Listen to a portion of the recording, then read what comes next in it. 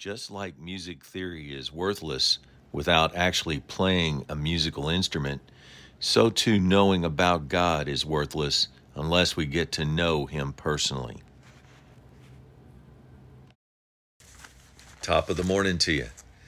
When we read 2 Corinthians chapter 6 through 13 with the mind of love and a firm determination to get to know God better, we find out even more of who we are in Christ when we apply our faith.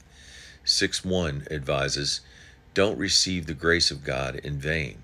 In other words, don't let all this knowledge about who we are in Christ go to waste. Use it. That would be equivalent to learning how to play the piano and never touching the keys. It's worthless knowledge.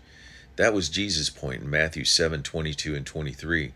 Many will say to me in that day, Lord, have we not prophesied in your name and done wonders in your name? Verse 23, I never knew you. Depart from me, you who practice lawlessness. James 4:17, therefore to him who knows to do good and does not do it, to him it is sin. Don't wait for the right conditions either, for 2 Corinthians 6:2 says, today is the day of salvation. Paul explained in 6:4 how they were servants of God despite tribulation, suffering, hardships, beatings, imprisonments, etc. And they served God in verse 6 with innocence, purity, knowledge, patience, and kindness, thanks to Holy Spirit. Not only did they serve, they did it with sincere love. Thanks to verse 7, by God's truth, God's power, God's power using weapons of righteousness to attack and defend, as explained in 2 Corinthians 10:4. The weapons of our warfare are not physical, they are mighty before God, used to overthrow and destroy strongholds, that's false beliefs and teachings.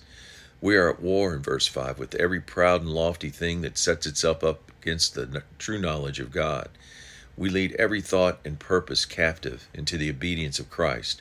Chapter 12 says that we do this from our position of weakness, relying instead on God's strength and power.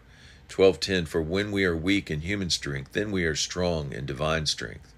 13:5 tells us to examine, test, and evaluate our own selves to see if we are holding to our faith by showing the proper fruits of it.